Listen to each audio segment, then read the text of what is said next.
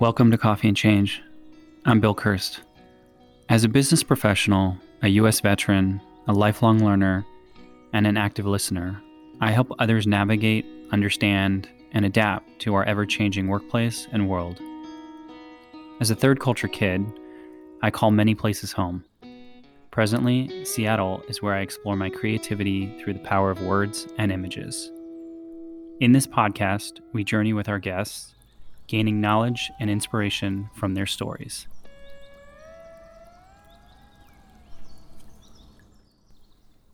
Hello and welcome back. Thanks for listening.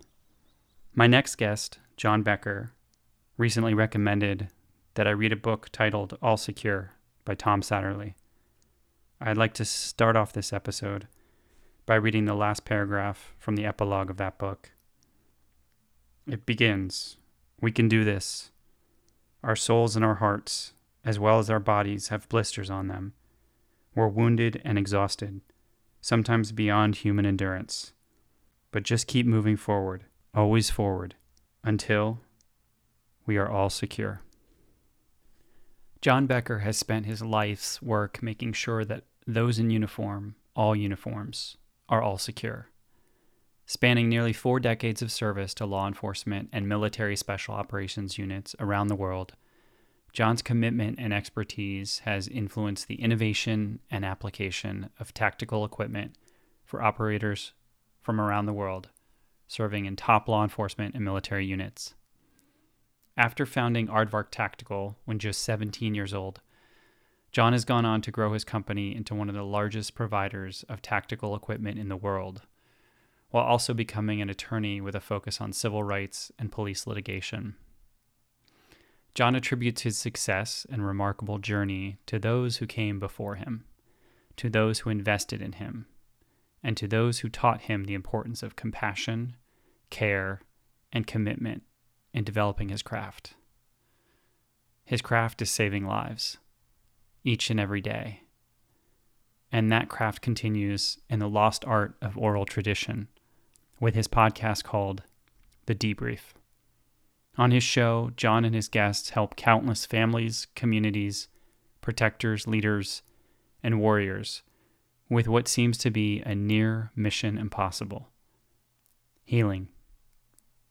True healing begins when we can tell our stories and free ourselves, if only for a moment, from the unyielding grip of trauma and loss, because we all have the right to heal.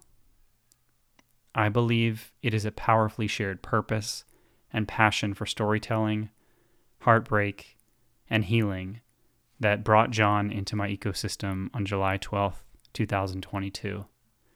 What followed was a series of conversations. What is being born is a kinship for a common end state that is healing through learning, sharing, and meeting one another in our own uninhibited humanity. Enjoy the conversation and tune in to The Debrief at thedebrief.live to hear more harrowing stories from John and his guests. So this is exactly where, honestly, I'd love to start. Yeah. There was a quote that came to me this morning in the shower. I don't know. It just sort of downloaded, and I'll unpack it a little bit as we talk, over the course of the next hour or so. But it landed so well with what I hope to get out of today's discussion, and so I wrote it down for myself to kind of put here in front of me. And the quote was, "If you want to get acquainted with a man, get to know his body of work. If you want to understand a man, get to know his mentors." That's a really interesting quote. And that's what I did, John. I sat down last night and I started going through your body of work and Aardvark, which we're going to talk about, and non-lethal tactical operations and innovation. And then I found myself sort of yearning towards, well, who were his teachers? Yeah. Who were his mentors? And so I went to episode 1 of The Debrief, your podcast, and watched episode 1 and episode 2. And this morning I thought, well, we're certainly going to tell your story, John. and the work that you've done to save lives, change lives. But there's a man named Sid Hale, who is a teacher and mentor of yours, who, as you mentioned, you had the honor of planning his funeral, his funerary arrangements, his passing, in this life. And that's no small thing. So I felt like I knew this man after spending a couple hours with him and you last night, even in the digital format. And I thought it feels right to sort of have your story come through, but also honor and pay tribute to the mentors. I think that's a great way to do it.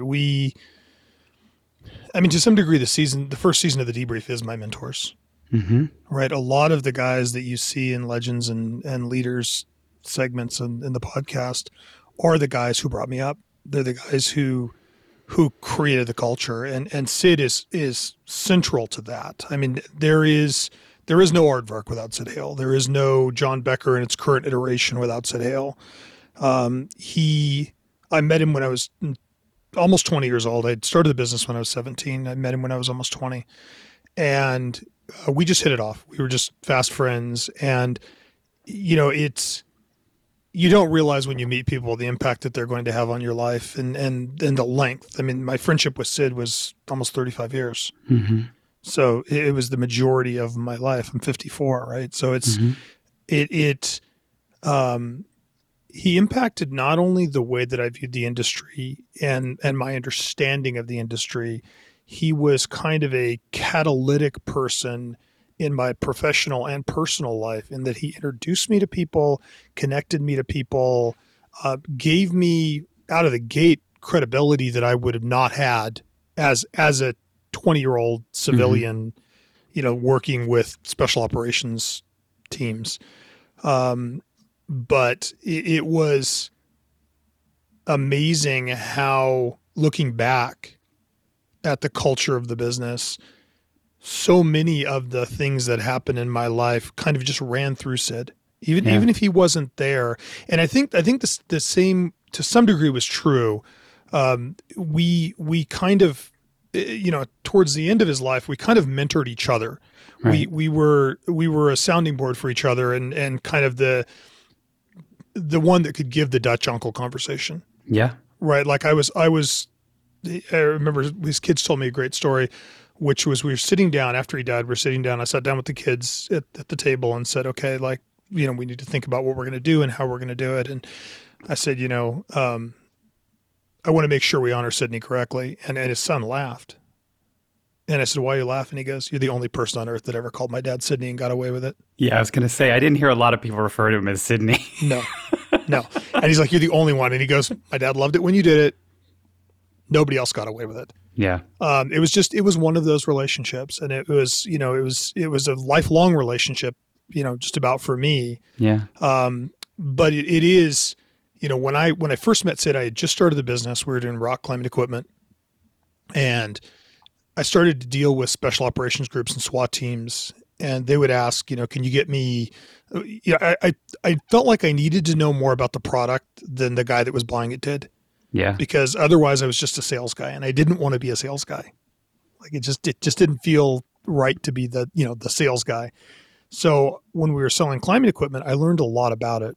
Like at a really nerdy level, I understood the difference between ropes and carabiners and why you would pick one over the other. And so I started to deal with SWAT teams that were buying, ropes for their teams. And we'd have these kind of detailed conversations about gear. And I started to build these relationships, and the teams would say, can you get us Eagle nylon gear? I'd say, I don't know anything about it. I'll call this guy, get set up. We'll buy our nylon gear from you. That turned into chemical agents. That turned into flashbangs. That turned into all kinds of things. And so my rule was I would never turn down free training. Yeah. No matter what it was, it was free. I was going to get smarter. Even if it didn't seem to directly apply to what I did, it was the right decision. And so one of the people I met along the line there was Sid.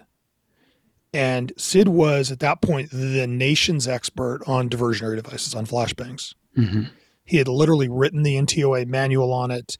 He had done the initial research for LA County sheriffs. It was right at the point that they were beginning to be used on a broad basis. And so I said, I don't really understand these. And he said, come down, we'll have lunch, we'll go through it. And that was the beginning of a 35-year friendship. And it changed the way I looked at the industry, because he kept introducing me to people. Say, well, I don't know anything about this. Oh, you should meet this guy. And then those people would introduce me to other people. And you ended up in this with this giant network of people who, as it turned out, were literally the guys that innovated. They were the founders of LAPD SWAT and the founders of the Sheriff's Department team and New York ESU and all of these early tactical units, which then grew into military business. Yeah. And interestingly, Sid was there too. So when the Marine Corps went to Somalia, Sid asked me to come down and work with the Marine Corps on non-lethal stuff, on riot control gear. And conversation started with what is non-lethals and ended with trained Marines off the coast of Kenya 2 weeks later. And that was the beginning of our military integration business. Yeah. Which has since grown to, to be very large projects and big business. But yeah. It's interesting. There was a word you said there before that I picked up out of, excuse me, the discussion. You can tell that my voice starts to change when I get emotional, right? Because I'm thinking about his journey. I'm thinking about this man's journey that he had. There was a word you used, catalytic connector or catalytic connection. And one of the things I realized from his story was he was, as described, this catalytic connection between the military and the civilian world. And one of the things I found really fascinating, and I'd love for you to sort of talk about this because this was the beginning of your career in this space, was the 1984 Olympics in Los Angeles. And when Sid told this story, and just, for people that are listening, some context, John, you're a history buff. I'm a history buff. Sid was certainly a history buff. Oh, yeah. And, setting the scene around 1972 and the Munich Olympics and the hostage situation there, and how in the 1970s, Europe was a political terrorist playground. For sure. And the television aspect of hostage crisis, kidnappings on planes, in buses and vehicles, in cities, this was sort of the everyday narrative on the news. And what was really interesting to hear, and I'd love for you to talk about the 1984 Olympics, because that was really, it sounded like the beginning of the U.S., mostly civilian and military, starting to say, hey, we have to do things differently here if we're going to protect our communities, certainly our Olympians, certainly our patrons. We have to do things differently and recognize that the tactics that were being used by terrorists at the time were changing as well, right? They were initially getting a lot of money and doing the hostage things. Then they turned to bombings. So that's when you entered the business and started meeting some of these folks. Tell me about what that was like in 1984, around that time in LA. So my business starts in 87. Mm-hmm. We're in a period of rapid expansion of special tactics. People don't understand, SWAT as a concept begins in the late 1960s. Mm-hmm. LAPD SWAT is the team that coins the phrase, the expression SWAT. It was actually Daryl Gates is who it was attributed to in 1971. So LAPD becomes a full-time SWAT team in 1971. Prior to that, any problem that developed, you were just going to get normal patrol cops and they were going to deal with it. So, there were a series of incidents that happened in the late 60s, early 70s in Los Angeles, Black Panther incident, the SLA shootout, where the government began to look at these situations and realize, we're not equipped for this. We are not ready to deal with an armed adversary, who in many cases is a Vietnam vet, right? Well-equipped, understands, knows asymmetric warfare, knows firepower, knows how to use it, knows tactics. You go back to the original incident that gives rise to it is the Texas Tower incident. Charles Whitman at University of Texas, Austin is the original incident where they realized a guy with a high position and a rifle can kill people at will and there's nothing we can do. I've stood in that tower. Yeah. Have you really? Yeah. I've been there. It's very, I mean, when you've seen some of that or heard some of that footage and even some of the conversations of people, and then you stand in that tower and you look down, it's very eerie. It's a very eerie experience. Yeah. No, he had he was a Marine. He had marksmanship skill. He had tactical skill. He understood the advantage gained by high ground. He had barricaded himself up there. Yeah. So if you start with Texas Tower, and then you kind of move through late 60s social unrest, and then the triggering event was the 1972 Olympics. Mm-hmm. So for those that aren't familiar, 72 Olympic Games in Munich, the Black September group takes a number of Israeli athletes hostage, and you have a hostage situation that plays out over the course of 24 hours and ends with basically everybody dead in helicopters.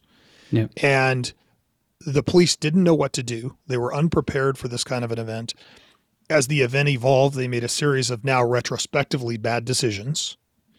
And it played out on national TV. I mean, you literally watch this whole thing play out. And that was the beginning of this kind of epic of hostage-taking terrorism. Yeah.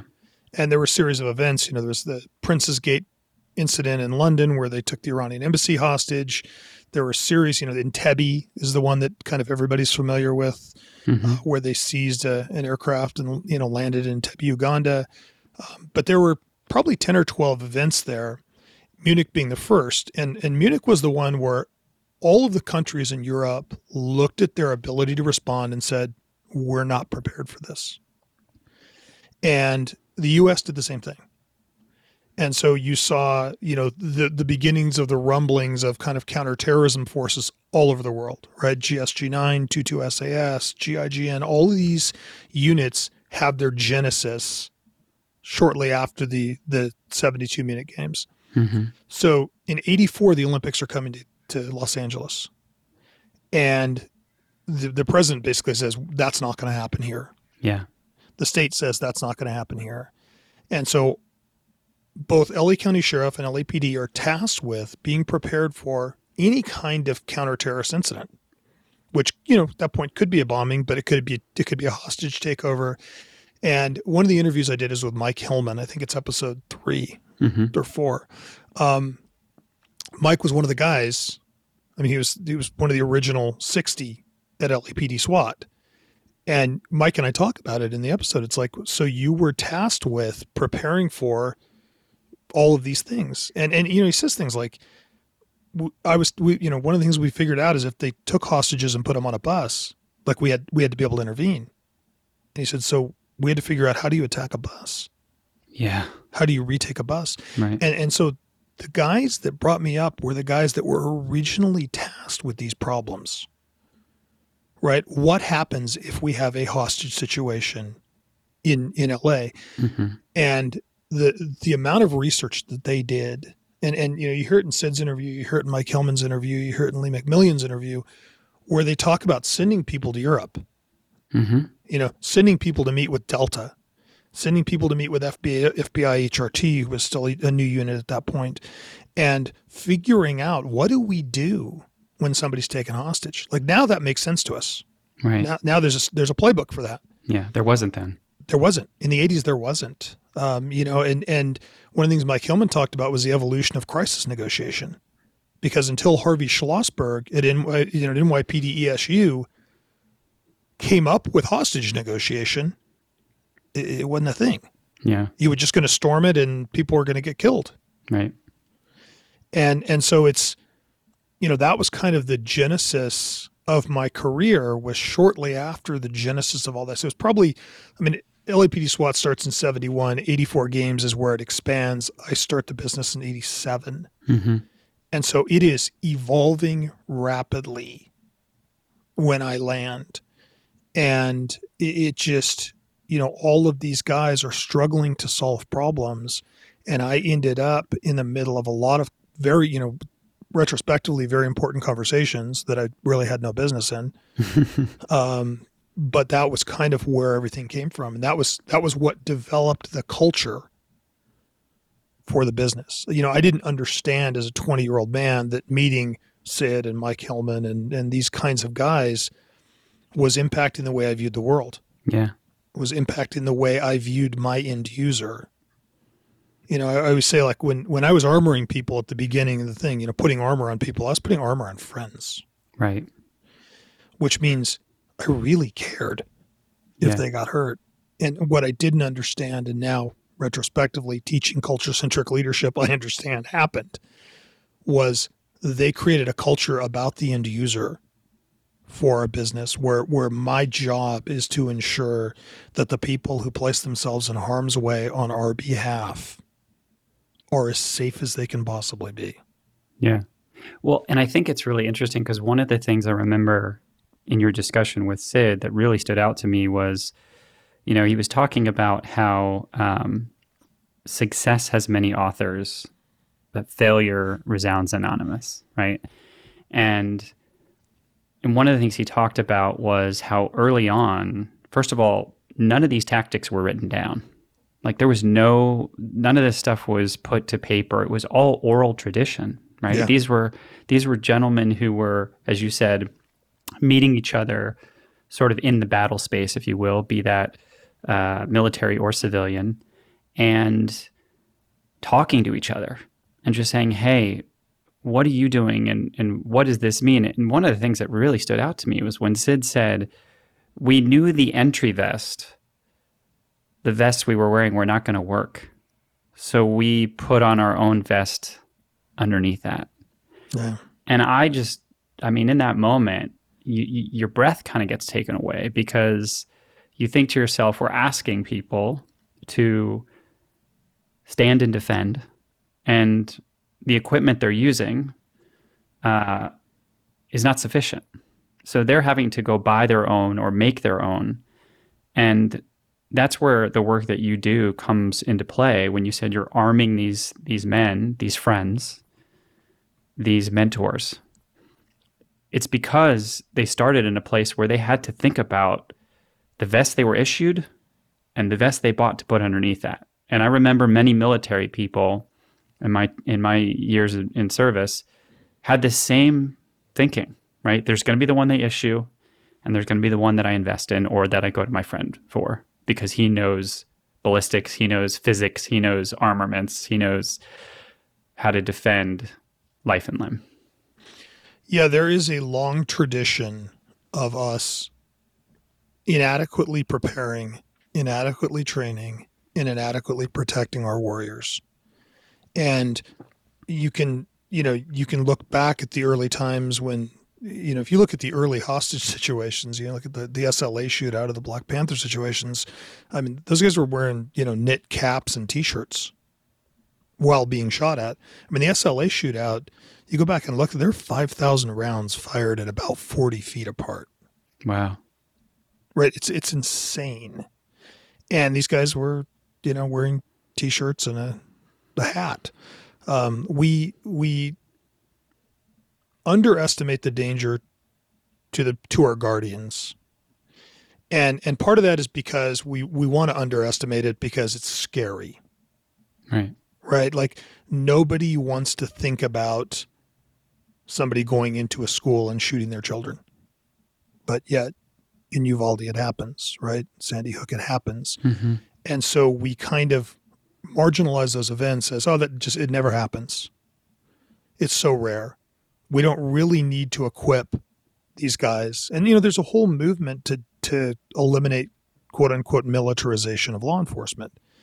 And I think that there's certainly an argument that our law enforcement needs to interact with us as a civilian law enforcement agency and a population.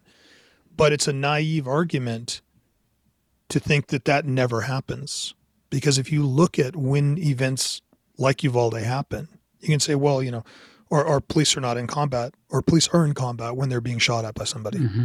Sid tells a great story on there of having a conversation with a military leader, and they were coming to the sheriff's department and saying, we want to learn more about kind of urban warfare. And he's like, well, sir, we don't engage in warfare. And he's like, are they shooting at you? And he's like, yeah. And he's like, are you shooting back? And he's like, yeah. And he's like, that's warfare. Yeah. So we do have this long tradition of not caring enough And that is, it still manifests itself, in the way we treat our warriors and the way we care for our warriors post their service. Yeah. Right. You look at the number of suicides among veterans, among law enforcement. You look at when a catastrophic event happens, how many of those people subsequently kill themselves, subsequently leave their jobs, get divorced. Like these are big, horrific events that have physiological and emotional consequences, and we don't pay enough attention to it. Yeah, I think it's part of the reason I use this platform, right, to connect with people like you, connect with organizations in the past, like the Heroic Hearts Project, because we don't tell enough of these stories of the guardians, right, of the defenders, of those that put on the uniform. And, I think I sent you an article yesterday that talked about 3 different soldiers who recently took their life, young, 20-something, right? 2 of them were Rangers, right? These are the best of the best, right? Yeah. This is a huge loss, not only to the services, especially to the families, to their loved ones, but actually to the future generations. I mean, these are, you and I chatted briefly yesterday, like these are leaders that we need. I mean, if this young man was 26 and took his life, there's an entire life ahead of him that really could have benefited our society, our world. And we have to find out like what we're not doing to help these men and women in all uniforms because they're suffering. As a society, we have to care more. Like we want to put these things in a box because they're uncomfortable. Right. I recently interviewed one of the operators from BRI in Paris. They were the unit that, you remember November 13th, 2015, they have a multi-site, 9 terrorists take over 3 sites. Coordinated terrorist attack, exactly. They hit the Stade de France, they hit a bunch of cafes, and 3 of them end up at the Bataclan Theater, walk into a concert filled with 1,500 people and open fire on the crowd with AK-47s. And reload and continue to kill people. And, by the time this series of events is done, 130 people are dead and 400 people are injured and a bunch of lives are ruined. But in the interview with this operator, we talked about some really interesting aspects about that event. One, obviously the danger was horrific, right? Like, the Bataclan incident ends up with 15 hostages in a hallway that's 5 feet wide and 30 feet long, barricaded behind a door with 2 terrorists wearing suicide vests with AK-47s. I want people to just stop for a second, picture. I want people to literally listening to close their eyes just for a moment. And I want you to restate those dimensions of the hallway if you can. So picture yourself in a hallway that's 5 feet wide and 30 feet long. There are 15 victims, hostages, that are scattered all over that hallway, several of them against the door being used as a human barricade. And in the hallway are 2 terrorists with suicide vests on and AK-47s. And the hostage negotiator has already told the team, these guys are going to die here. There is no negotiation here. We're not going to talk them out. The only question is, how many people are we going to kill? So when the team has to make entry, this operator, and we kept him anonymous because of his current job assignment, and so we don't even use his name.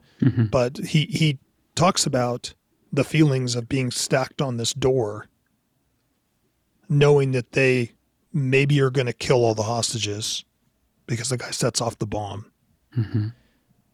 Turning around and seeing another team staging behind them and asking the second team leader, hey, what are you guys doing here? And he's like, we're here in case you guys get killed. Right. And now having to make entry.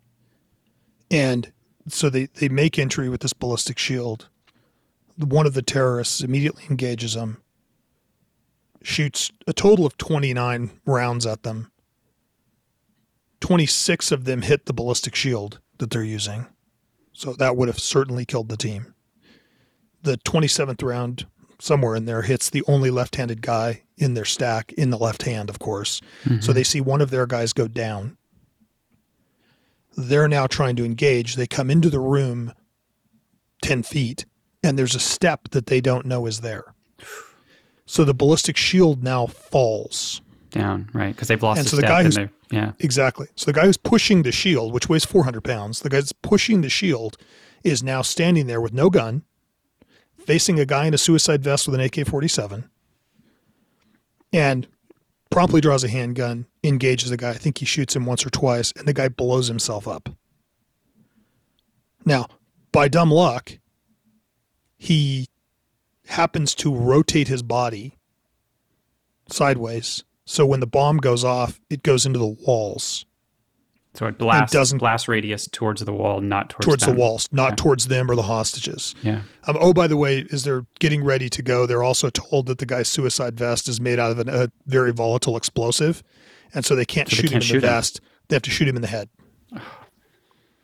Right. So like you think about this scenario, and by the way, by the time this is done, both the terrorists are dead. None of the hostages are dead. One of their teammates is injured, but that's it.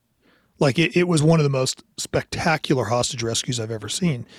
But this guy talks about it, and he talks about, the feelings that they had, and, they knew they were going to lose somebody. They might lose a couple of people. They didn't know, you never know who it's going to be. But in that scenario, like you're not going to win. Right. It's varying stages of losing. And I think that's the thing that people don't understand about so many of these situations is this is not like a win-lose situation. Mm-mm. This is how many points did you lose by? You're going to lose. Yeah. Something bad's going to happen. It's just a matter of how bad it's going to be. And yet these guys are willing to do this and engage this.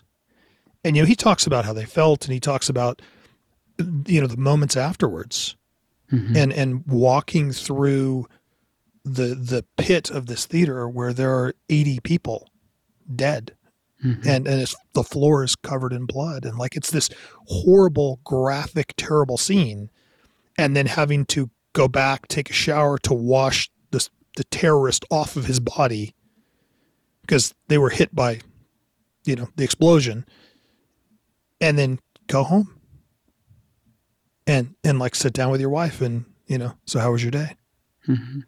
And just be expected to kind of move on. And human beings are not designed for this kind of trauma. And we forget about it. We forget about the fact that we are exposing these guys to explosions and that there's a whole body of work taking place right now on traumatic brain injury. Mm-hmm.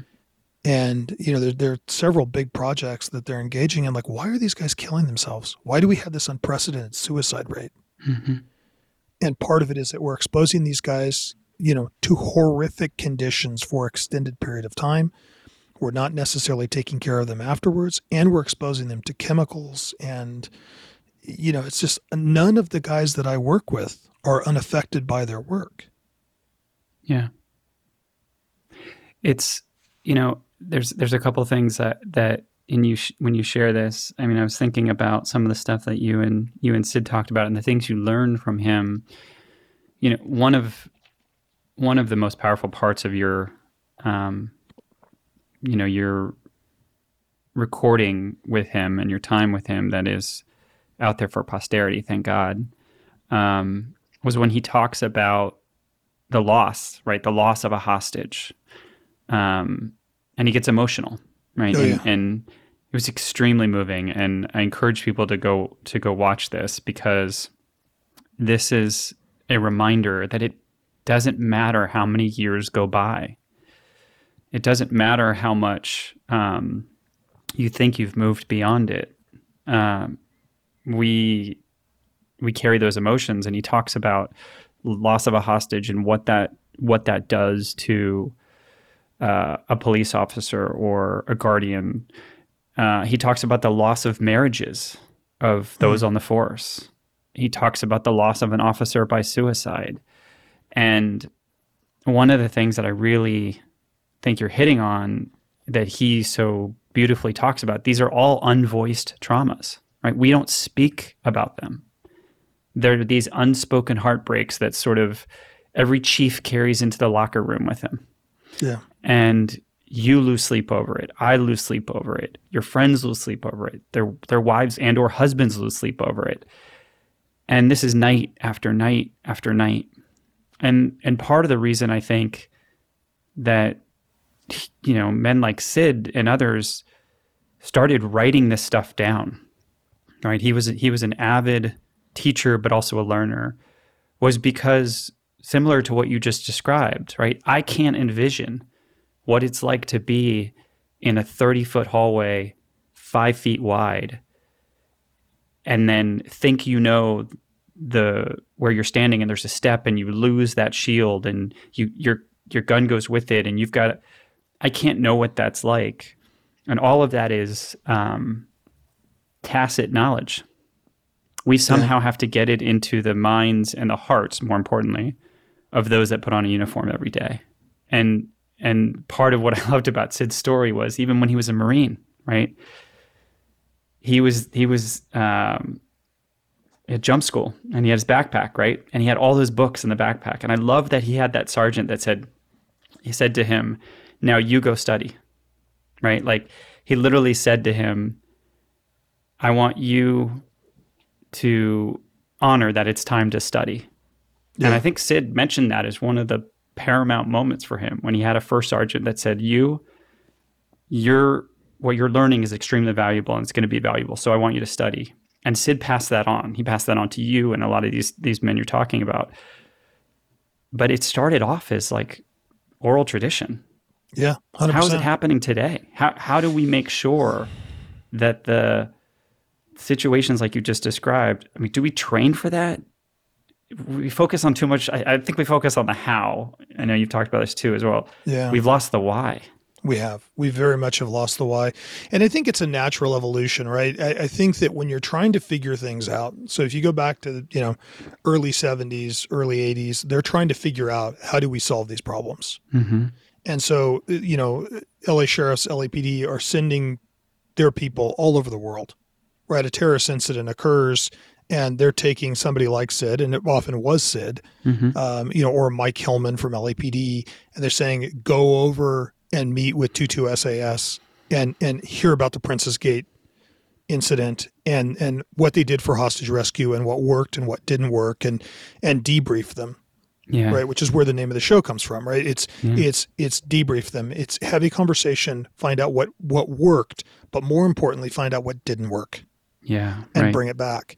And so initially it is oral tradition. Initially it is a few key teams, worldwide getting together and figuring it out together, right? It's at that point with SEAL Team 6, it's Delta, it's the FBI hostage rescue team, it's LAPD, it's LA Sheriff, it's New York ESU, and then it's a bunch of European teams getting together and having conversations. Well, what happens is a guy named John Coleman, who's at that point a lieutenant at LA County Sheriff's Department, looks at this and says, we need to figure out a way to put this together and pass this on and share it, because not everybody's going to have the opportunity to interact with, the guys that did the Bataclan raid.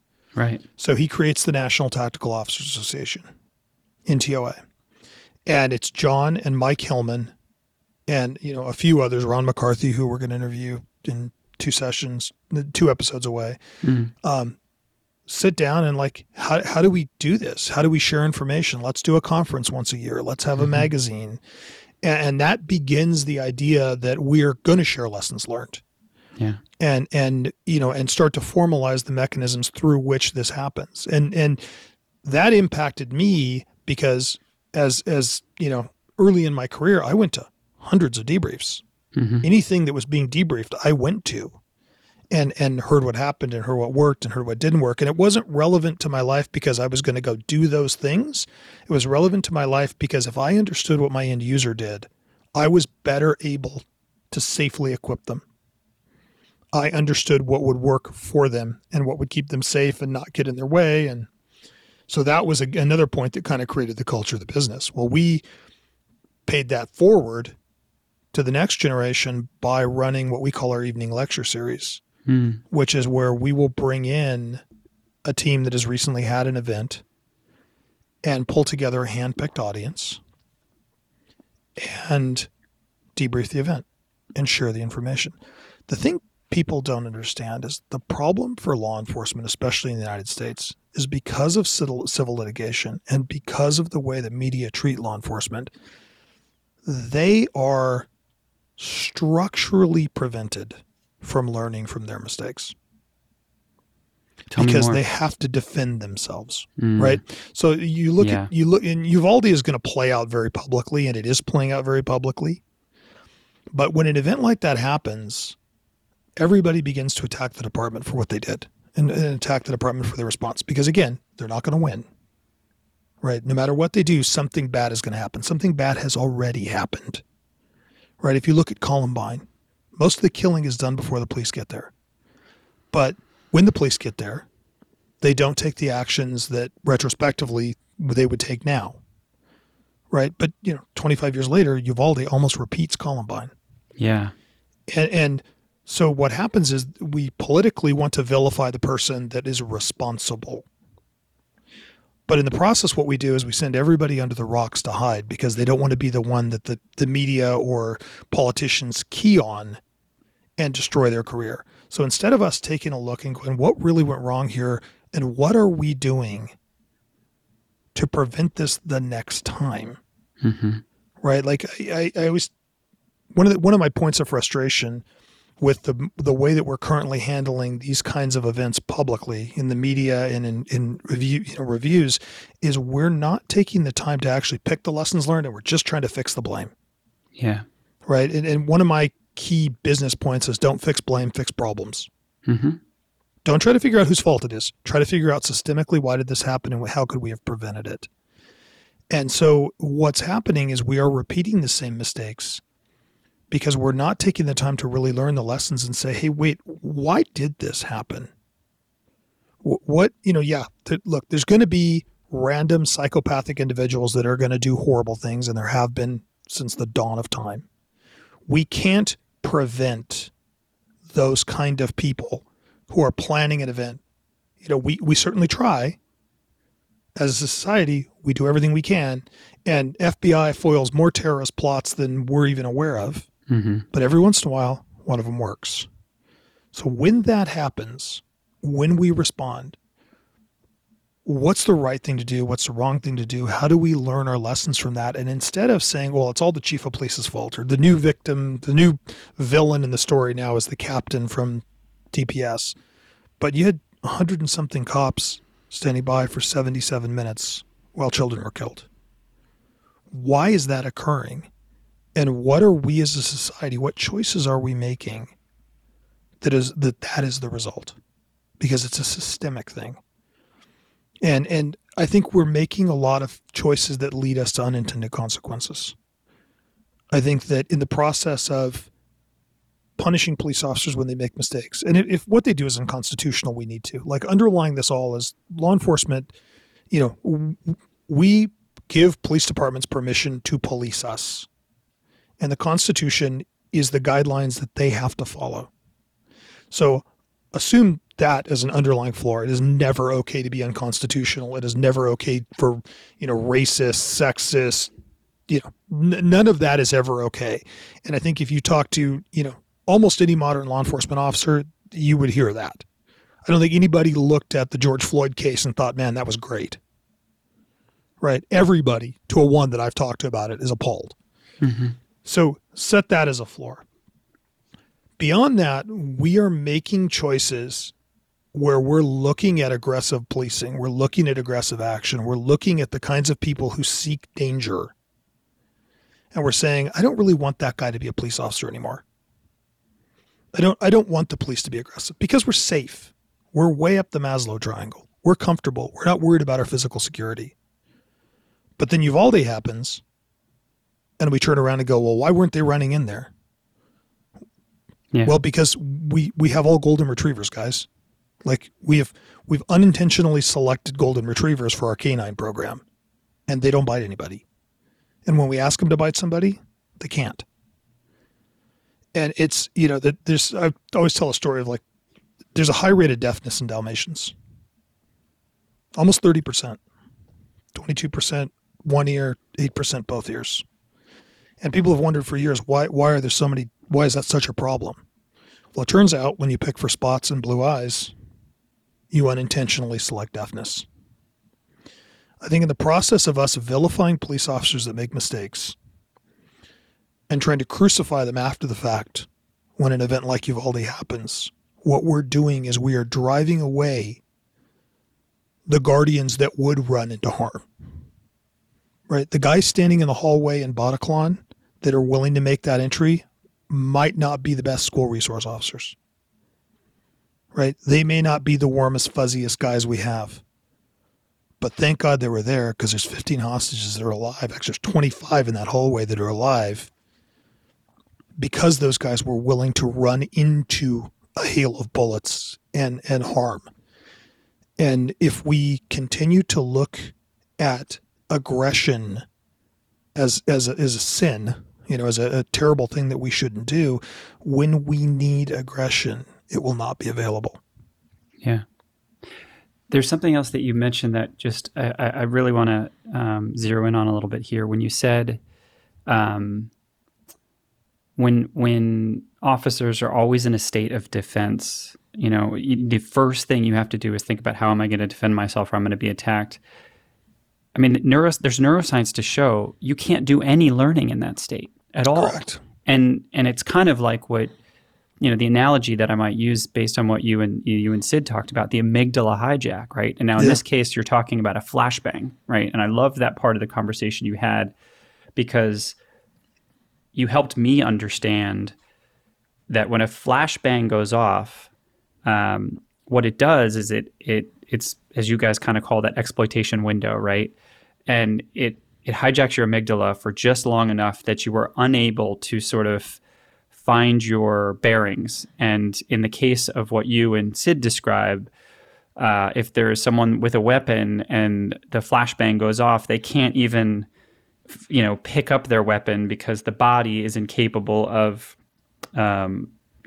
gripping and grasping, because it's under this state of this concussive state. It's sensory overload. It's not even a concussive state. It's sensory overload. Okay. It's we are flipping so many switches at the same time, right? You're overpressure on your skin, loud sound, bright flash. That doesn't happen. Just the air pressure change that occurs with a flashbang doesn't happen unless you fall thousands of feet in an airplane. Right. So when it does happen, your brain goes, "Oh my God, bad things are happening. Everybody shut up. I need to focus on this." Well, in the process of that happening, you've put that guy in a position where he's not able to quickly arm himself. He's not able to shoot accurately. And, remember that the goal of special tactics is always to put the suspect in a situation where surrender is likely and resistance is futile. Yeah. Right? Because if you know that you're behind in the gunfight and you're surrounded by guys with guns, the likelihood that you give up goes up dramatically. And so that's what a flashbang does. It puts you in this state of sensory overload and inhibits your ability to effectively fight. Which then, as you start to come out of it, you realize, like, oh my God, I'm surrounded. Well, and not to belabor the analogy, again, I think it's really interesting when you described what the media does to a department or officers. Yeah. In some sense, it's almost a similar experience, in the sense that the sort of assault, if you will, on puts the officer, the department, in some cases in a state of defense so much that they can't necessarily, well, they certainly can't learn anything, right? And as you talk about, like, you want to immediately learn what lessons not to repeat. Yep. But if the mind is not in a safe place to learn, to explore, to inquire, to wonder, to admit mistake, then none of that can happen. And the sort of shaming and blaming and gaming that takes place, I think, or I wonder, sets back so much of this discussion around progress that could happen. Oh yeah, 100%. Is that fair? Yeah, it's absolutely correct. Okay. And it has gotten worse over the 35 years of my career. It's gotten worse. At least initially when there was an event, because there was a lack of immediate media. Well, yeah, social media didn't exist. Have 15 different camera views. And imagine Munich 72 with social media. Yeah. Oh, yeah. No, I mean, they would have been tweeting from the situation. But it creates this environment where the only choice they have is to circle the wagons. Yeah. Right. They're going to get sued. They're going to get vilified. They may be charged criminally. That's not a moment where you're going to stand by and go, hey, did I make a mistake here? No. And then the fact that we are going to crucify whoever made the mistake, which sometimes we need to, right? Sometimes the mistake is so glaring and so catastrophic and so indicative of poor character that we need to. But there are also a lot of honest mistakes that blow up in their face, and we're not going to learn from those. And more importantly, I make a lot less stupid decisions 35 years into my career than I did 5 years into my career. Right. And the reason is because I have repeatedly fallen down, right? You think about learning to ride a skateboard. The only way you learn to ride a skateboard is repeatedly falling off of a skateboard. And the problem right now is we're firing you the first time you fall off the skateboard. I was going to say, nobody's giving you another chance. So you're never going to learn to ride a skateboard. And sadly, as an agency, you're not going to learn to ride a skateboard. And that's why 25 years after Columbine, we look at Uvalde and we're like, oh my God, they did the same thing. Yeah, they did. And we're not focusing. I remember, so when I was in law school, my last 2 years, I spent LAPD police litigation. I was lucky enough to work on the Rodney King case and a variety of others. But I remember when the Rodney King case settled, saying how much baton training and tactics training could LAPD have done for $4 million? Probably enough that kind of thing might not happen again. And you look at all these situations and departments are begging for training. They're begging for money for training, but police training is expensive, right? Anytime, because of mandatory staffing, anytime I'm going to take Bill off the street to train him, the department is going to pay Bill, they're going to pay the guy that trains Bill, and they're going to pay the guy that replaced Bill. And so we don't find the kind of funding we need. We don't, the departments aren't finding they're not finding the gear they need. They're not finding the training they need. And then we put them in these horrible situations and we retrospectively criticize what they did. I mean, it's not a successful strategy. The strategy should be what would have made a difference. How could we have gotten that done? And how does that inform our future behavior? And the same is true with our military, right? The same is true with, we have all of these special operators that are killing themselves or, are coming back and they're damaged and they're having memory problems. And we're not, just now we're starting to pay attention and ask the question, like, what can we do to fix this? But if we don't want to have these consequences, we need to stop repeating the same stupid behaviors and give these guys the training and the support that they need to not engage this. If they're bad cops, you get rid of them. Like if they're engaging, if they're racist, they're engaging in unconstitutional conduct, whatever. Yeah, we have to deal with that. But not every bad thing that happens is a result of racism or hatred or vitriol. Frequently, it is a lack of training. It's a lack of understanding. Sometimes it's just there's no way to win. Right? If they had gotten to Uvalde and run in immediately and killed the hostage taker, the question still would have been, why weren't the police there sooner? And why wasn't the school better protected? And how can this happen? Well, and I think what's really interesting, one of the things we immediately want to focus on from a sort of a media standpoint is, like you said, who's to blame, what went wrong. But what's really interesting is I wonder, is there an appetite for if and when those discussions can happen about what's legally right and morally wrong, right? We'd love to be able to get to that place to have that discussion, but it's hard to do that because we're not even giving the space, the place, the opportunity to do that. And, one of the quotes that I remember Sid shared, which was very profound, was I think it was from General Mattis, right? And he said the most important 6 inches on the battlefield are between your ears. And I would argue it's the same for law enforcement. Yeah. We're not allowing them the space or the place to even actually have the brain space to inquire and wonder, what could I have done differently? Because as you said, we don't have the right training. We're not equipping them. We're asking them to be in 5 different places at once, and they have to worry about the sort of after blast, if you will, of the media. So I don't think there's any space in the brain to do inquiry, to do reflection when you're in that state of, and essentially it's fight or flight, just a different measure and mechanism of it. Yeah, it's funny. One of the guys I interviewed was Lee McMillian, who's the current lieutenant over LAPD SWAT, and we talked about selection. Mm-hmm. How does LAPD SWAT, which is one of the preeminent SWAT teams in the world, I mean, they are recognized worldwide. Teams from all over the world come to LA to spend time with LAPD SWAT. One of the questions I asked him is like, what's the profile? Who's the guy you're looking for? Yeah. And he talked about going through selection with FBI HRT and watching. They had a psychologist named Doc Middleton who went through and Lee spent some time with this doctor, and they were psychologically profiling the guys, trying to figure out who's the right guy. And this guy works with the SEAL teams, he works with Delta, he works with all the major tier 1 units. He's a consultant to help them pick the right guys. And he said, what are you looking for? And he said, raw intelligence. Yeah. First and foremost, raw intelligence. And when I asked Lee the same questions, his response was, I want thinkers. Mm-hmm. I want guys that can go into difficult situations, keep their brain calm enough that they can think, not react emotionally. Yeah. And really have time to use the brain that they were given. And I do think that that's an absolutely critical component. But a lot of that thinking is making it into adulthood.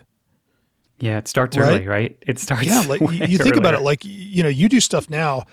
I have a 21-year-old son, and it's like I listen to things his friends are doing and think, yeah, I would have been that stupid.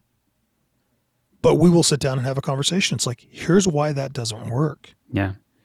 And all of that wisdom that accumulates happens through mistakes.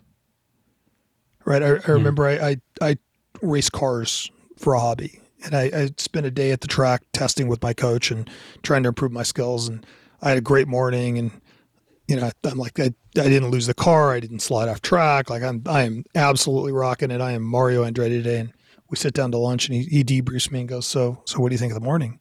So it went great. Never lost the car. Never lost control. Like, it was awesome. And he goes, it's because you're slow. And I said, well, what do you mean? Like, I did a good job. And he's like, no, it's because you're slow. By its nature, driving a race car is risky. You are on the edge. You're going to periodically lose control. You're going to periodically slide the car. If you want to be fast, you have to find that edge. Mm-hmm. And if you think to yourself, wow, this is totally safe, you're not doing it well. Yeah. The same is true here. The situations we put modern law enforcement into are dangerous, and they're complicated, and they're multi-layered. And they're going to make mistakes. And if the mistakes are made out of bad faith, yeah, we need to deal with that. Mm-hmm. But if they're honest mistakes, we don't need to fire that guy. We need to have him teach other people about the mistake. Mm-hmm. And that was, when you look at the evolution of SWAT, that was really what made it happen, right? So you look at Munich in 72, goes completely to shit. Like, it is, everybody is killed. It is terrible. Mm-hmm. A few years later, Entebbe, Prince's Gate, Bern, Switzerland, Mogadishu, Somalia, there is a series of successful hostage rescues where these teams interdict in an airplane full of hostages with hostage takers on it is about as bad as it can possibly get. Mm-hmm. And you have this series of successful hostage rescues on airplanes and at airports and embassies. And the reason that happened was the teams began to share information and adapt their tactics, and flashbangs come on the scene and they start Mm-hmm. using flashbangs and they start using explosive breaching, and like they just evolved. to where we are now. Now, some can argue that, Radley Balko in his book about demilitarization of law enforcement argues we've gone too far. Mm-hmm. And I think that there are instances where that is a valid argument. Mm-hmm. And we need to find the range of appropriate things, but we can't swing the pendulum from side to side. And it's too much now. That's what we're doing. Yeah. Yeah. You talk about end state a lot with Sid. From where you sit now, and I think this is probably an evolving answer because even you sitting down with your heroes and your mentors and your leaders, like you're still learning stuff, which I love about that every exchange day that you do. Because, part of the reason we do what we do is because we love to learn and we know we reserve the right to get smarter. Yes. Always. When you think about end state for Aardvark, right? The armoring up, the defending, the work that you do in that capacity, what does that end state look like? And the same for debrief, because I think in many ways these complement each other, as you described. It's one thing to arm up these men and women, right, with physical protection and tactics. It's another to arm their brain, and their heart, to allow them to go into those moments feeling supported. I always look at, I describe body armor as the parachute in a fighter jet. It's there because sometimes tactics and skill don't save you. Mm-hmm. But it's not your primary defense mechanism, right? The primary defense mechanism for the hostage that's been taken hostage or for the officer that's interdicting is tactics and strategy and skills, right? That is, speed, surprise, violence of action, right? Like that is the thing that ultimately increases the margin of safety for them. So when you're using your body armor, it's because the first one didn't work. When the fighter jet pilot pulls the ejection seat, it's because the plane's going into the ground and he's going to save himself. That's how I look at what I do. The stuff that I do is there as a secondary protective device. The primary protective device is the 6 inches between their ears. Yeah. Right? It's their brain, it's their skill, it's their knowledge. And so it has always been, and part of it is because of Sid. I'll divert and give you a quick story. Sure. Early into my career, Sid was teaching a flashbang class with me. I was teaching legal aspects, and a guy came up and said, at this point it was slides. Yeah. Right, like actual overheads. Yeah. And the guy comes up People and he goes, don't know what those are, but I do. Yeah. He's like, hey, is there any way I can copy your slides and your outline? Now this is intellectual property, right? Like this is a class Sid is being paid to teach. Yeah. And he hands it to him and says, yeah, there you go. Mm-hmm. And the guy's like, seriously? And I said, yeah. And so I said to Sid afterwards, I said, why would you give that guy your outline? Like he may go teach that class and compete against you. And he said, you don't hoard information. Yeah. You share information because information is safety and you never hoard it. Yeah. And you have a responsibility when you are given knowledge to share that knowledge with other people. The debrief is an extension of the culture of Aardvark. That part of my job, especially as CEO, most of my job is connecting people. Yeah. It's introducing teams to each other. It's setting up events where teams can come in and share information. It's being a source of information so that when somebody has a new problem and says, hey, how do we solve this? How do we keep our guys safe in this scenario? I could say, here's the way 20 other teams did it. Mm-hmm. So the end state for me is operator safety. And the extension of operator safety is, of course, public safety, right? Because if all the guys that make the Bataclan entry are killed, so are all the hostages. Yeah. So we need that exchange to be as safe as possible for both the operators and the hostages. And if possible, for the suspect. I mean, in the priority of life, he's certainly a distant third for me. Mm-hmm. Hostages, officers, distant third, suspect. But effective tactics and well-trained operators and well-trained cops increases the likelihood that the suspect survives. Yeah. We're seeing it right now with drones, where people are concerned about drones. Drones are going to be used to kill people. Drones are saving people's lives every day. Mm-hmm. Because what's happening is you have a suspect, a barricaded suspect with a weapon. If they can confront that guy with a drone or a robot, they gather more information. They can negotiate with him. He knows he's lost the tactical advantage. He may give up. If I have to put a person in there, right? If that's an officer that steps in that room, you're giving the guy a split second to make a life-changing decision. And the fact that he is barricaded in a house with a SWAT team indicates he's not great at making life-changing decisions. Yeah. Right? Like he's not made a series of good decisions that led him to this situation. In the first place, yeah. So he's probably not going to make the right decision now. Yeah, right. Under duress and under pressure. That's just not how the human brain works. It's not how it works. So it's for me, that is the end state, right? The nice thing with my career and my life is it has been, I have a very easy, clear mission. Right? It's not, there's no nuance here. There's no conflicting objectives.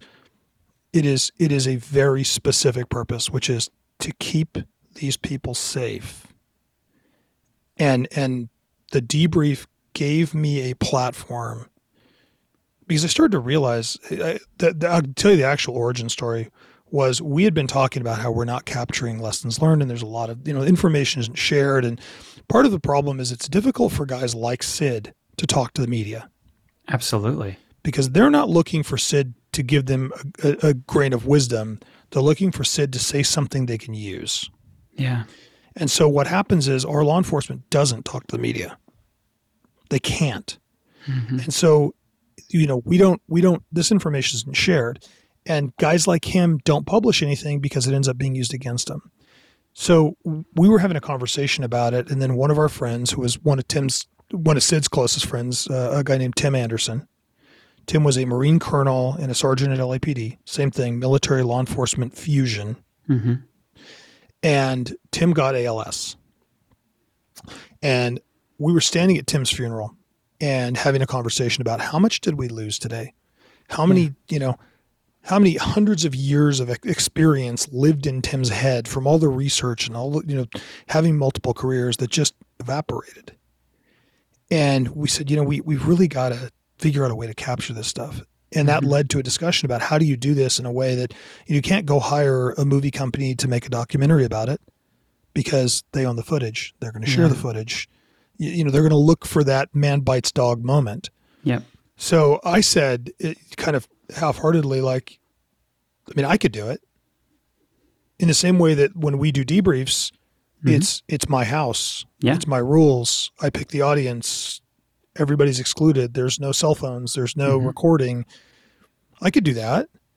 And so that kind of spun out this idea of what if I interview these guys because I've known them, they trust me. I have the footage. So nobody, if they say something that's questionable or they misspeak or whatever, it doesn't end up being the focus of the story. So, what if I do that? And then we can capture these guys before we lose them. Yeah. The tragic thing about it is I knew Sid was going to be at the beginning because Sid's at the beginning of my origin story. Yeah. What I didn't know is 6 weeks after I interviewed him, he was going to die. Yeah. And it instantly validated. One of his kids watched after the service and after everything, one of his kids watched the debrief and sent me a thing that said, "Thank you for capturing my dad like he really was." Yeah. Which, you think about that, like being able to get this information and share it with generations going forward. It's amazing. It's amazing. I mean, how could I not do that? How do I not have an obligation to do that? Sitting in the position that I'm in, knowing all the people that I know, having them willing to share information with me. How is it not my obligation to use that information for good? And so, that was what started it. And it's been amazing. It is, as I said at the beginning, I felt like I knew him, right? Yeah. And to me, there's something, you said the word trust in there. To be able to create a platform, an environment, a place that is completely rooted in trust is such a rare thing these days, right? Yes. For all the reasons we've talked about, right? We don't need to repeat them, but that is a gift in itself. And then what comes out of that is a gift for so many other people. And so, one of the things I was thinking about sort of as I turned in last night is, you met Sid when you were, what, 19? 19. Did you envision yourself giving your voice as part of this beautiful patchwork of like purpose and gifts at his eulogy? No. I mean, I don't. No, I watched the ceremony last night too, by the way. Oh man. Yeah. It was hard. Yeah. I mean, you talked about during it was really interesting because to see someone like Sid come to life on my screen, to feel like, I mean, to me, there were so many elements of commanders I've worked with and military officers and mentors that I've had and uncles and parts of a father and a grandfather. All of that came through. Yeah. And then I know the timeline, and I know that this is posthumously, right, being viewed. Yeah. And I just typed in his name in Google, and the first thing that came up was the Celebration of Life video, right? Wow. And I felt really compelled. I'm going to watch this. Like, I feel like I know this man because of what you've brought into my home. Yeah. And I was left with sort of this, like, how do we honor the gifts of that in today's world? I mean, there's this levels of divisiveness and division, and all of that's out there. But, prior to you and me engaging just a few months ago, we were perfect strangers. Yeah. And now I've got 5 pages of notes on things your mentor has taught me. Yeah. Well, this is the problem, right? Like we have allowed social media, the media, and even food companies to exploit our evolutionary biology. Yeah. Right? We are hardwired for certain survival skills. And one of those survival skills is that if you tell us something positive,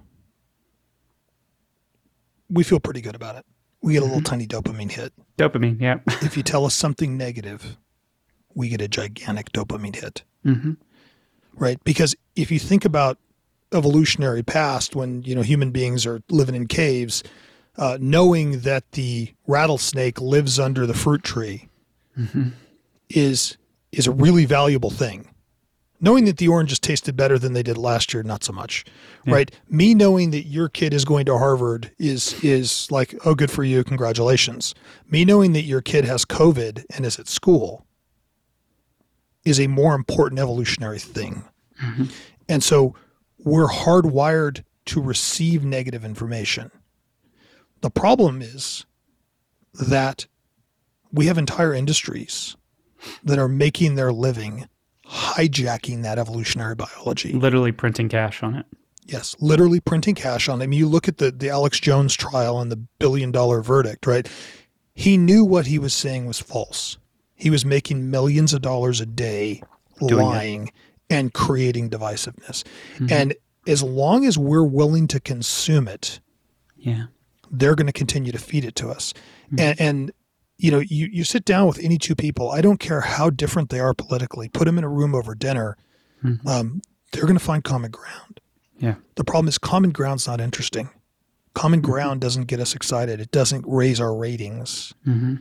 And so it's this double-edged sword of we need to have open, honest conversations. We need to be trusting. We need to have an opportunity to learn each other's positions. While at the same time, we need to learn from the mistakes that we make. Yeah. I tell the story in the podcast, and we ended up doing an infographic on it because we got so much reaction to it, is the first guy that found a rattlesnake got bit. Mm-hmm. If he didn't tell anybody, the second guy that found a rattlesnake also got bit. And that perpetuated until somebody said, hey, wait a minute. I found this thing down by the river. It's got a tail that rattles and stripes, and it's got big fangs, and don't touch it. And if everybody listened to that, nobody touched the rattlesnake again. Mm-hmm. And then every time it happened, it was an accident, right? Right now, we've created an environment where we not only are not teaching each other about rattlesnakes, we're trying to destroy each other on social media and through the press and actually vilify you for getting bit by the rattlesnake. Yeah. Oh yeah, Bill's just stupid. Look how dumb Bill was. Bill got bit. And then everybody that could learn about the rattlesnake just thinks Bill's stupid. Instead of thinking, wonder how that could affect me. Mm-hmm. What if I come across one of those things? Yeah. And, to look at the theme, one of the things that I love about your podcast and your message and your platform is this idea of change. Mm. Is this idea that I am a smarter guy today than I was yesterday. Yep. I used to say every day I lead a bigger business than I've ever led, that's more complicated than I've ever led. And every day I become a little bit better as a result. Yeah. And I think that platforms like yours, hopefully like the Debrief, create an environment where we can exchange that information and you can really see. I've had friends that are kind of mildly anti-law enforcement that watched the Lee McMillian episode. Mm-hmm. And one of my friends who's kind of vehemently anti-cop watched it and said, I had no idea those guys were that smart. Wow. I had no idea they cared that much. Wow. Because you listen to it and you're like, this is not a guy that wants to go kill people. This is a guy that wants to go save people. Mm-hmm. And sometimes that requires people be killed, right? Bataclan's a perfect example. But there is a dramatic difference between the two. And if we don't start to understand each other's perspectives, we're not going to develop. We're not going to grow. We're not going to come together as a society. Mm-mm. And I feel like hopefully we are at an inflection point right now where we're going to look back at the last 10 years and say, we've not gotten better. Like, we may have actually seen the zenith of humankind here, which is a terrifying thought. I know. I saw a tweet from someone saying we might have reached the zenith in the 1990s and the early 2000s. And I thought to myself, well, that was from my middle school years to the end of my graduation of college. I mean, we certainly did for music, right? Like, that's clearly the 80s. Yeah, I mean, but I saw a diagram recently. It's like the evolutionary diagram, like the crawl, walk, run diagram. Yeah. And then it had another guy crawling past the guy that's running. Oh, no. And it was like, and it had like, I figure it was like 2000 and then like an arrow. It is. And I feel like the guys like Sid that have so much wisdom. Mm-hmm. And the first season is full of these guys. Mm-hmm. Right? It's full of these guys that mentored me and brought me up and just have these amazing lessons. And it's also really amazing how much Sid shows up in other conversations, right? With Marcus and with everybody. Just when I thought like, okay, I'm not actually, I kind of, it's a little bit strange, but I think you'll understand what I mean. I kind of went through a little bit of a grief loss because I'd spent all of this, time with you and Sid in that listening. As I mentioned, I felt I knew him. I felt I understood the way, sort of the gentleman's rule and the golden rule. Like, there were all those things that he exhibited, and I was like, yes. And then when I watched The Celebration of Life, I thought, man, like, what do I do with all that hope now? Yeah. And, all of the, like, how do we honor the gifts? And, he taught so many people that, like, life is fleeting and tomorrow's not promised, right? And then I found myself listening to another episode where there are men younger than me talking about him. And I'm like, well, he's not gone.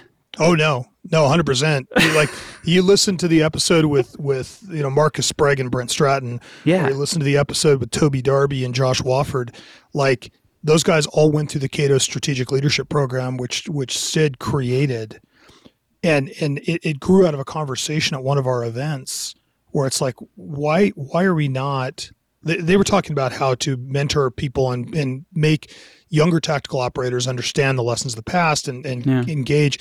And I just offhandedly said, well, what you guys need to do is what you did with me. Like, all of you smart guys need to take somebody, put them under your wing and make them smarter. And hit record. Hit record. And so they created the Cato Strategic Leadership Program, and those guys all went through that and had. I remember Marcus saying one night, I think it was at the graduation dinner, he said, "The thing that makes me sad is that we are the last generation that will have direct access to these guys." Yeah, and it was so profound because it was shortly after that everybody started to go. Yeah, I mean, I felt that. Yeah. I'm a military officer. I've got law enforcement in my family. I wouldn't necessarily say I've spent as much time in the throes of law enforcement, certainly as you have and others that I have, but I felt that last night. Yeah. You know, the thing is, one of the things that I love about these episodes is these guys remind us what a man is. And I don't mean that in a gender stereotype. You know, they remind us that a human being can be honest, can be responsible, can be balanced, can be passionate, can be brave. And the part of it that I didn't expect is can be vulnerable. I think one of the things that kind of, you know, you do a podcast, you've done a lot of episodes, like sometimes things hit you out of the blue. Mm-hmm. I did not expect as many of these guys to cry and be vulnerable like they were. Sid was so much more raw in his interview than I expected. And I remember one of the moments for me was while I was interviewing Lee McMillian. Like Lee is the guy I want running at Lake PD SWAT. Mm-hmm. Like he is a warrior poet. He's a Fulbright scholar, great family man, wonderful father, great friend, like good human. Yeah. One of the questions I asked the guys is, what is the most profound memory of your career? And I look over and Lee's eyes are flooded. Mm-hmm.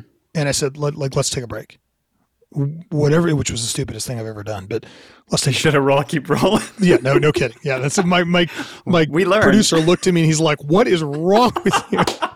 That's like I don't want these guys to have to be vulnerable if they don't want to be vulnerable. Yeah. But I said, whatever you're thinking about, like we don't have to talk about that.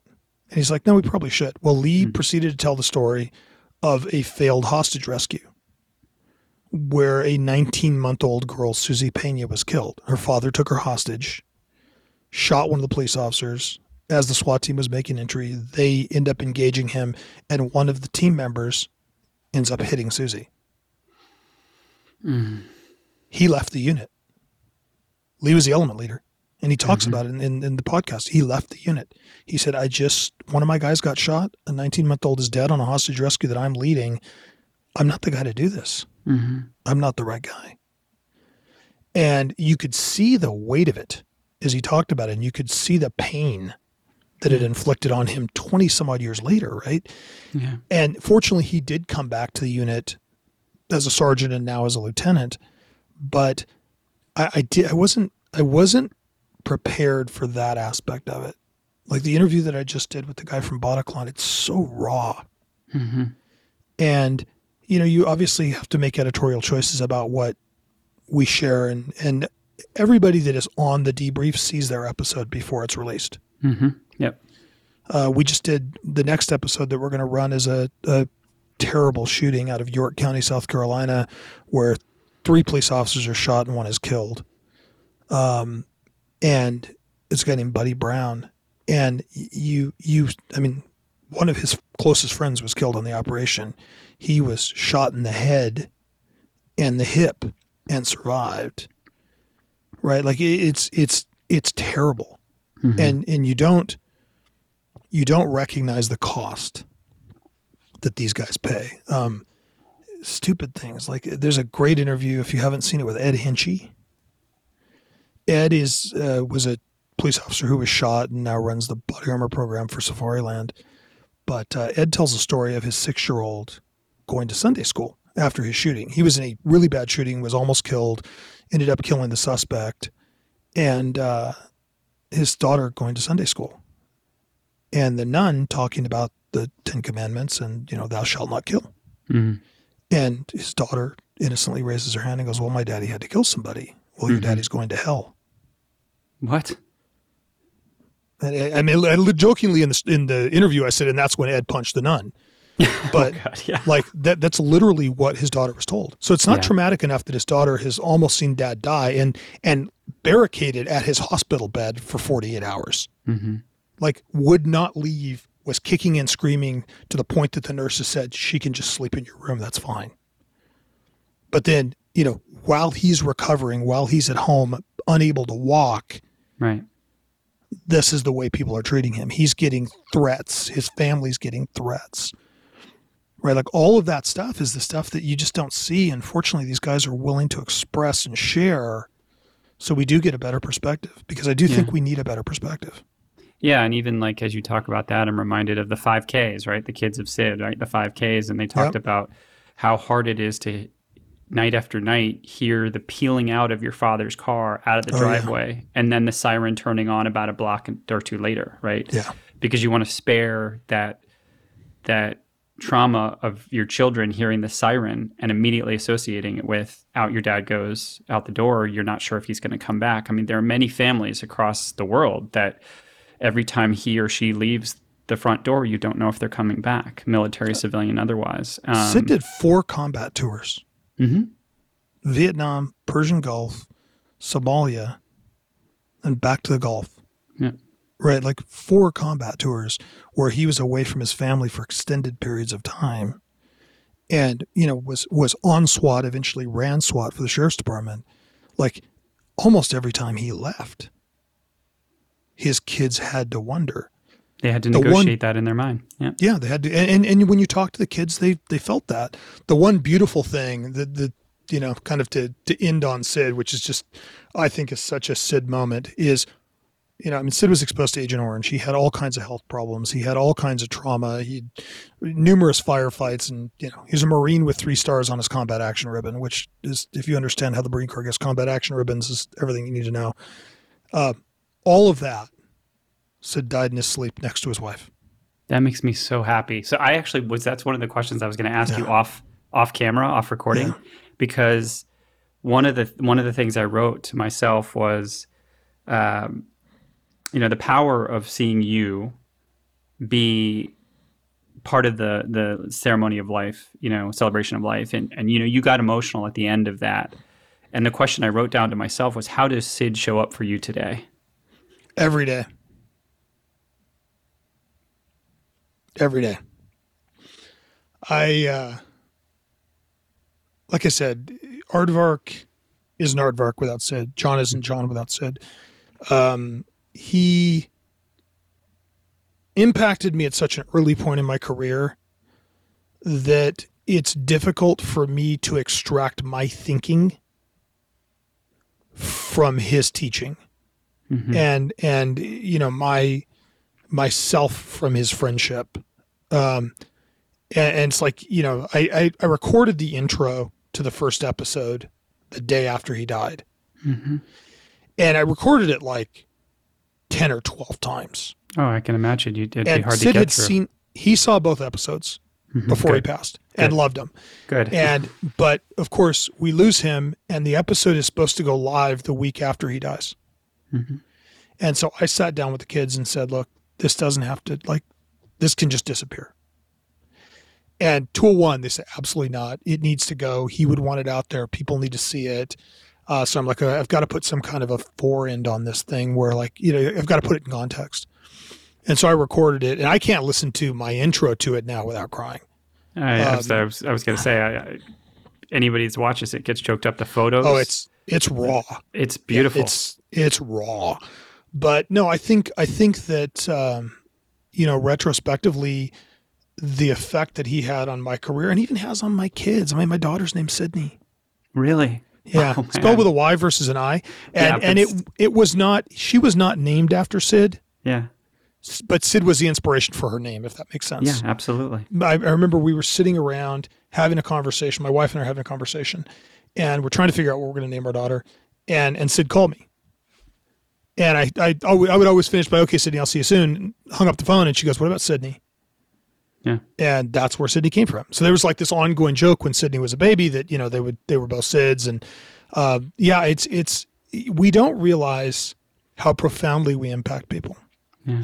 And we don't realize that we make waves in people's lives that change everything else about them. And I think that the biggest lesson for me from Sid is be a positive change in everybody's life that you know. Mm-hmm. Bring value, share information, care about people, and at the same time have balance. Mm-hmm. Right? Because so many guys that are in his line of work give up their family lives. They lose their marriages. They don't have relationships with their kids.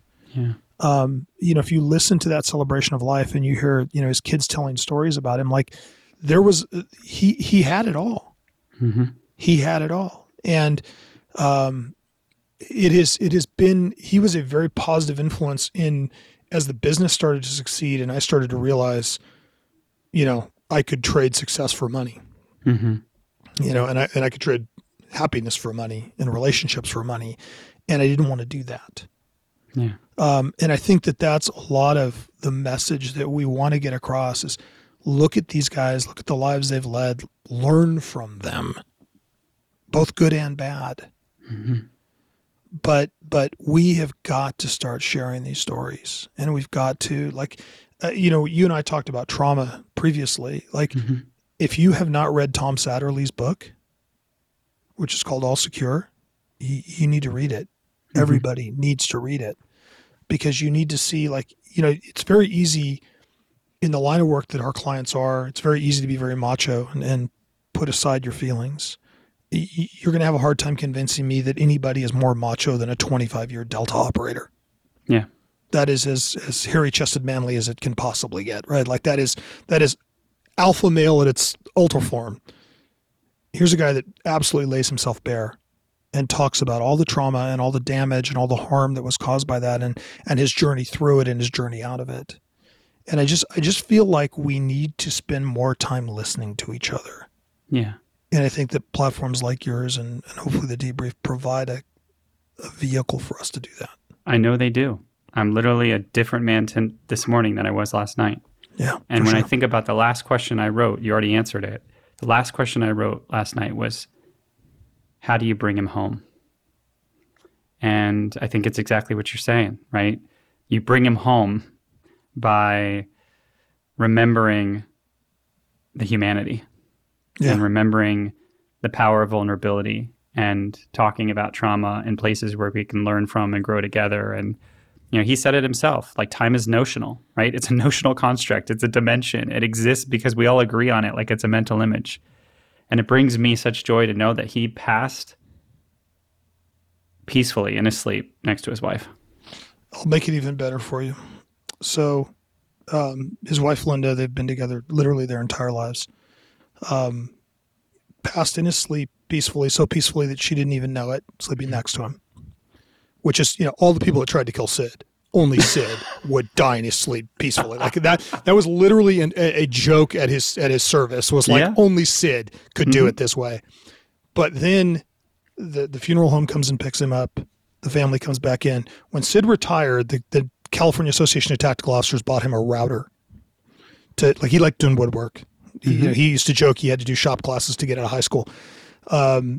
He had this big 6-axis router, and he would do projects. And he made signs for his favorite coffee shop, and made signs for the kids' houses. And so when they come in from placing him in the funeral home van, he leaves. They come in, they hear the routers going. And they're like, that's weird. He must have started a project last night, because the projects would take, 2-3 days. They come in, the machine stops literally as the kids walk into the garage. Mm-hmm. I already have goosebumps, man. Whew. It is a rendering of his childhood home. Wow. I mean, for a guy who wore tan slacks and plaid shirts his entire life, he had ridiculous style. Yeah. And timing. My God, man. But it's like if you go to the website for him, I posted the video of that router stopping in the I'm definitely going to go look at that. But it's just, we have so few opportunity to interact with great people, and we're so prone to wasting it. Yeah. And then, when you get to the end of your life and you look like these guys are, you just realize, like, in the end, all we have is each other. Yeah. Like, nothing That's we do literally matters. all we have. Nothing we do matters. You can't take any of this other stuff with you. No. So it's like, I think that's the biggest lesson for me in this whole thing is just care about people and learn from them and interact with them. And it just makes the world a better place. And I'm finding it really interesting. I don't necessarily believe in coincidences. And I just find it interesting that literally the last thing I wrote was, how do you bring him home? And then you tell me that story about his childhood home. So, hey, I'm going to sit in that for a while. Yeah. And I'm going to end this where we started and read this quote again, because I think, again, I don't know if it was given to me, but if you want to get acquainted with a man, get to know his body of work. If you want to understand a man, get to know his mentors. John, thank you so much for this time and popping out of the universe a couple months ago to say, hey, I think we should talk. My pleasure, brother. I appreciate you, and I love what you're doing. Thank you. Let me know if there's anything I can do to keep supporting you, and I look forward to staying in touch, man. 100%. Thanks.